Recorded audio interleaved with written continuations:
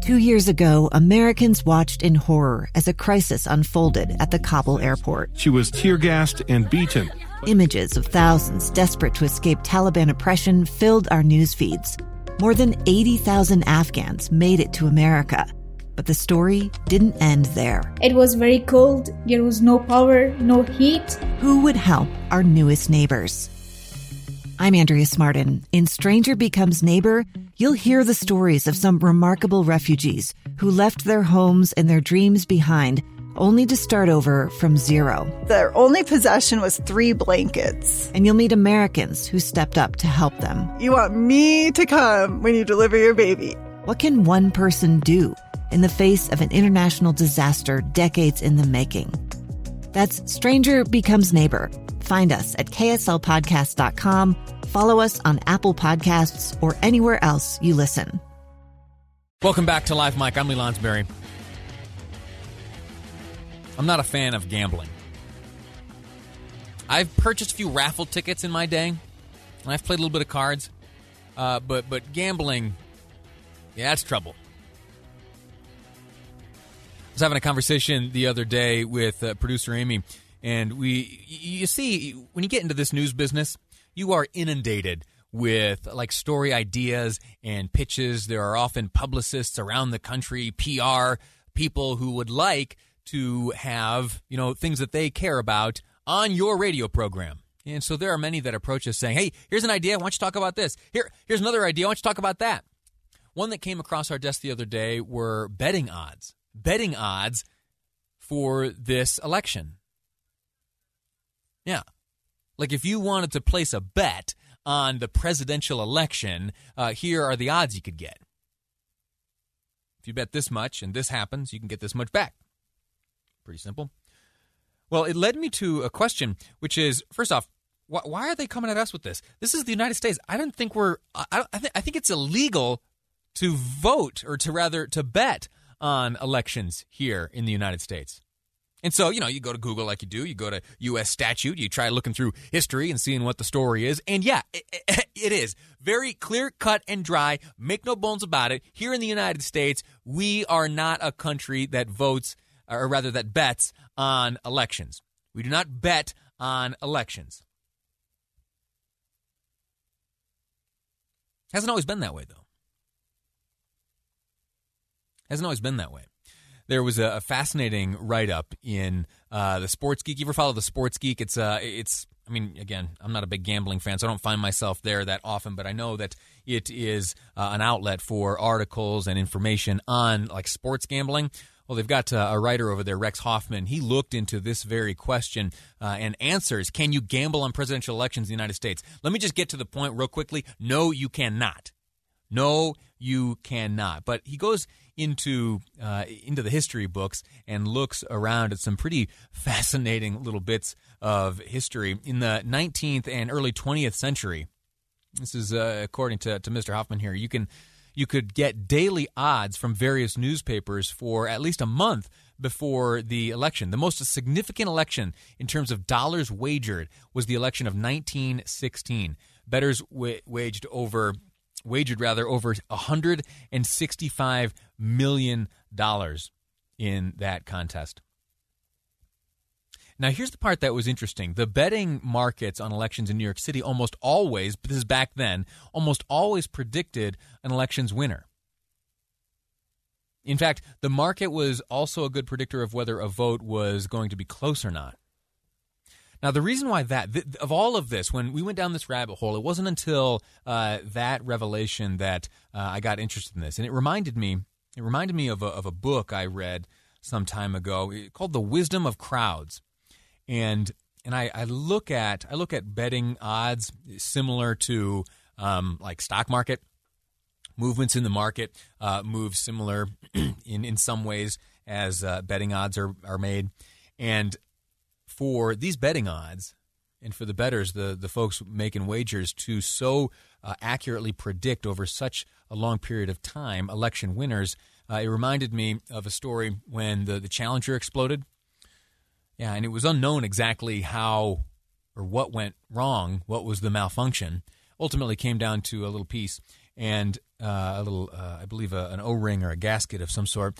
Anyway, the stock market, with no information as to what had actually happened, started moving. And there were 3 companies that could have, as the investigation ensued, could have had a hand in the failing part which brought down the shuttle so dramatically and tragically.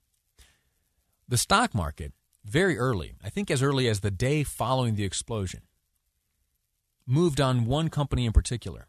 And it wasn't until weeks and weeks later, when the investigation was ultimately concluded, that it was found that that company, whose stock suffered so dramatically the day after the explosion of Challenger, was found to be the guilty party. Now, how did the market know that? I don't know. It's a mystery. But our collective wisdom is a fascinating thing. That's a tangent, but I just saw it manifested here in these betting odds. Now, we've established here in the United States, you can't bet on elections, okay? I have repeated that countless times during this segment thus far because it is that important to understand. You don't bet on elections here. But in other nations, they do. In other nations, they do. In fact, in Europe, you can. Yeah, and there are predictions right now that are showing that up to $1 billion in wagers are possible. Folks could place bets to the tune of $1 billion on this election. Yeah, the estimate is that this election, in terms of like the betting market, may double what took place in 2016. There's an agency out there that oversees British sports betting. They said that it is twice as big as 2016, easily making it the biggest political event ever.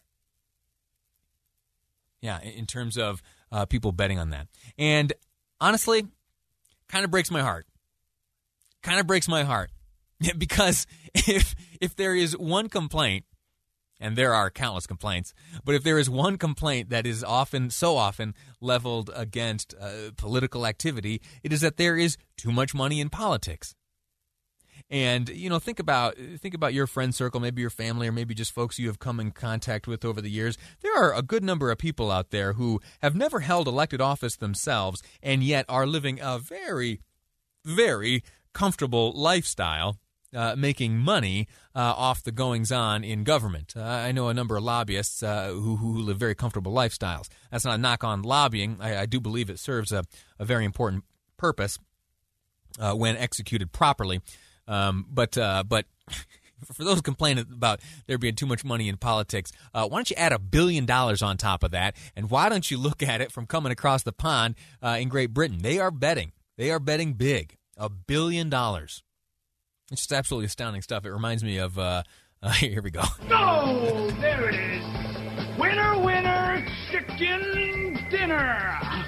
Yeah, I said that phrase earlier today in the newsroom, and not many folks had heard it. No, and we were debating over where it came from. I first became aware of Winner, Winner, Chicken Dinner in that movie 21 from, 2008 or so? Kevin Spacey's in that, so I guess we're not supposed to watch it anymore.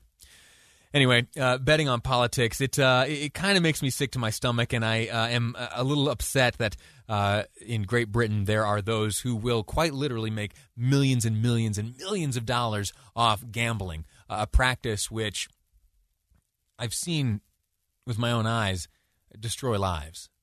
I have seen people who engage in gambling, and it consumes them. It completely takes over their life.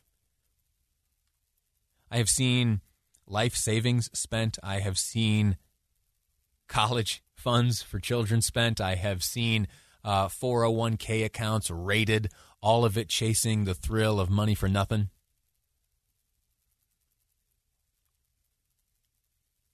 And to know that our beautiful election system, and I don't say that to try to make a joke. I believe here in the United States that we have something special.